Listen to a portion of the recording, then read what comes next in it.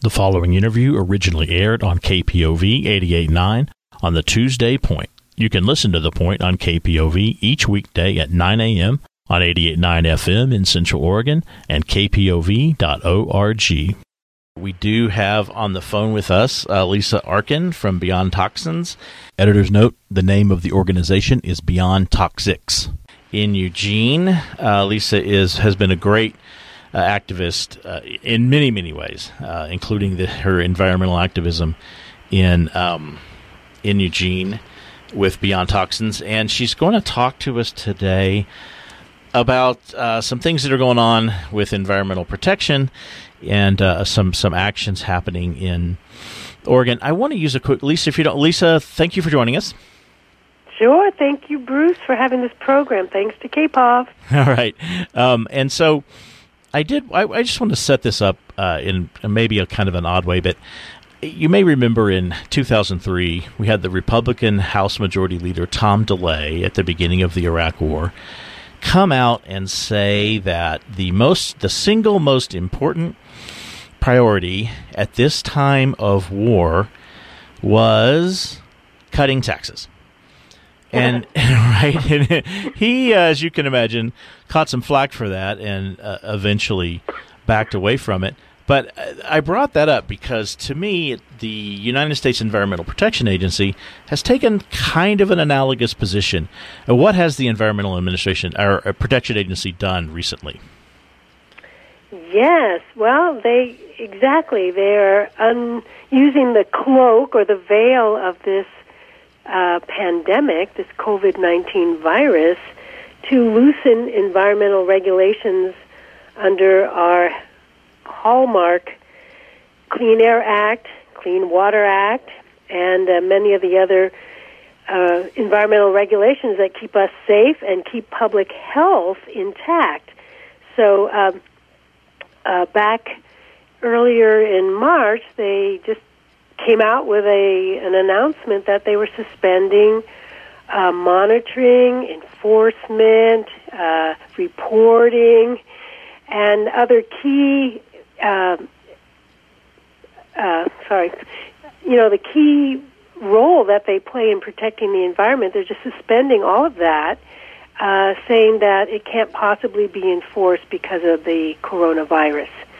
And there's no end date at all to this announcement, and it actually goes back in time to March 13th, even though they announced it on the 19th, sorry. So we don't understand why, at a time when public health is probably the most paramount concern we should have in our country, making sure that those people who are most vulnerable are not being further burdened by environmental pollution, why this is the time they should give a free pass to polluters.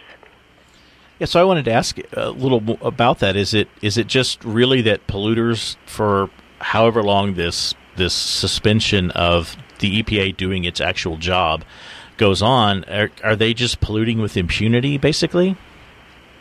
If the polluter can say, well, we had no choice, we just couldn't help ourselves because of the coronavirus, we couldn't maintain our pollution equipment controls, or we couldn't check on our equipment, or we forgot to do our monitoring, or whoops, we had an accidental spill and we just couldn't get in there to clean it up.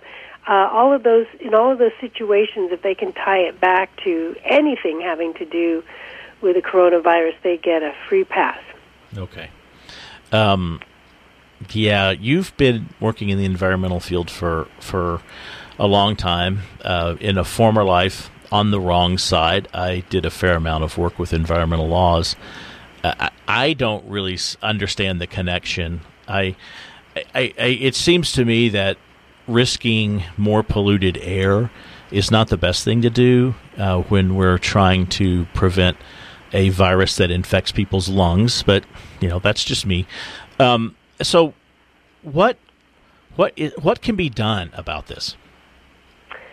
Well, yeah, I want to follow up with what you just said about pollution being linked to the viability, the health of our respiratory system.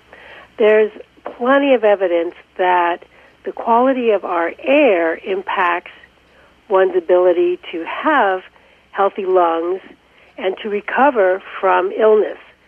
Bad air quality, dirty air, is linked with COPD, chronic pulmonary disease. It's linked with asthma. It's linked with immune system suppression. So all of these things are at play when we allow polluters to get this free pass to pollute while the rest of us are struggling to stay healthy during a pandemic. And the two things are linked. And it's also interesting that, environmental protections, which are so critical, are being weakened just at the time when public health officials' attention is turned toward addressing the emergency and not being able to focus on tracking what the EPA is doing. And it's really troubling that, this rule has no end date. It could just be quietly sort of put into place. And what can we do? Well, what almost 40 organizations here in Oregon have done is to send a letter to Governor Brown and to her key natural resource staff and to call upon them to uphold the Oregon Environmental Protection Act.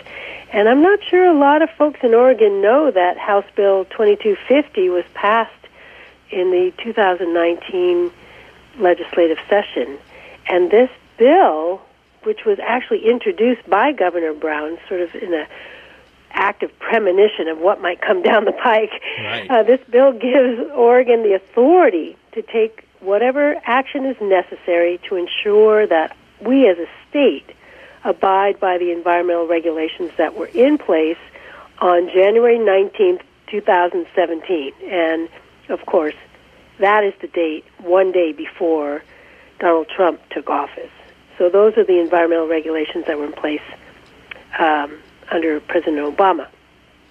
So, in other words, if the federal government were to undermine or even nullify environmental protection laws, Oregon, in a sense, gave itself the authority to uphold the strong laws that were in place in 2016. Okay, that's great. And I think one other thing that perhaps a lot of people don't understand is the extent to which states, even under the federal environmental laws, states were given a lot of the responsibility to implement those laws, especially with regard to the Clean Air Act, and also a responsibility to enforce them. So what is Oregon's setup or logistics for enforcing environmental laws? Well, we have our state agencies. So Oregon's Environmental Protection Act applies to the Department of Environmental Quality and the Oregon Health Authority, and we actually asked the governor to make sure it extends to the Oregon Department of Agriculture, who's responsible for regulating pesticide use and for investigating possible violations of pesticide law. So anyway, our natural resource agencies have the authority to enforce strong laws, stronger than federal laws. And an example of this would be our recent Cleaner Air Oregon regulations that Beyond Toxics played a large role in the rulemaking process. The Cleaner Air Oregon laws make Oregon one of the top 10 states in terms of regulating air for the benefit of public health. And prior to the adoption of Cleaner Air Oregon, which has been going on, over the last 3 years, we were one of the states with the weakest air protection laws, and that correction was made. And we're proud to say now that Oregon is very much bringing in industries for a long look at their pollution patterns and to essentially require them to meet higher standards of air protection.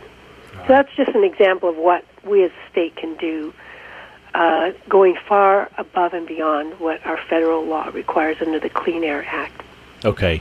That's great. That's great to hear. So if people want to get involved in this effort, to encourage Governor Brown, the state of Oregon, the legislature, et cetera, to enforce the Oregon Environmental Protection Act and environmental laws in the state of Oregon? What can people do to get involved? One thing they can do is they can join to the sign-on letter. We have not yet had a response back from Governor Brown or her agencies, so we need more pressure. Just to, in a sense, it's to support her and not to criticize her, because we're actually giving her backup to say, stay strong, don't allow the federal EPA and their shenanigans to have any effect here in Oregon when we need environmental protections now more than ever. So on Beyond Toxics website, and it's beyondtoxics.org, TOXICS, right on our homepage there's a way to sign on to the letter, and we hope that people will join in on this call of encouragement, support, and, in a sense, demand that we not turn our back to making sure our laws are strong. That's one way to get involved. And then we also are pointing out the very real environmental justice aspect of needing to keep our environment safe, healthy, clean. Those who are most at risk happen to be people of color, working class people who tend to live closer to polluting industries. So another way to get involved is we have a webinar coming up, a free webinar coming up on April 17th, and the webinar is about environmental justice here in Oregon, the history of it, and how we can move forward. So again, you can go on the beyondtoxics.org website and sign up for the webinar and get to hear from 4 experts in our state talking about how environment and public health are related, especially for our communities of color. All right, great. Lisa, we are going to have to leave it there. Can you just tell us real quickly again, one really quick question.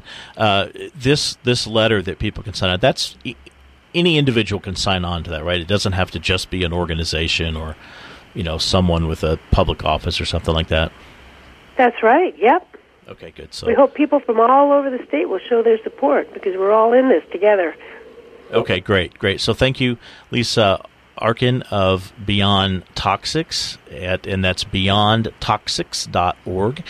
Thanks very much for joining us. It's nice talking to you. Lisa and I are friends from some of our other activist work, so it's always nice having you on the air, and thank you so much for your information and all your efforts on behalf of our environment.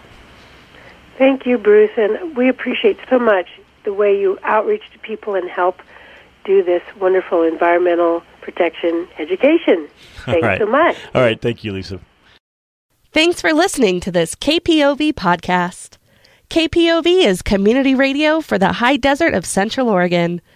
For more information and our program schedule, please visit kpov.org. We value your feedback. Drop us a note at podcasts@kpov.org.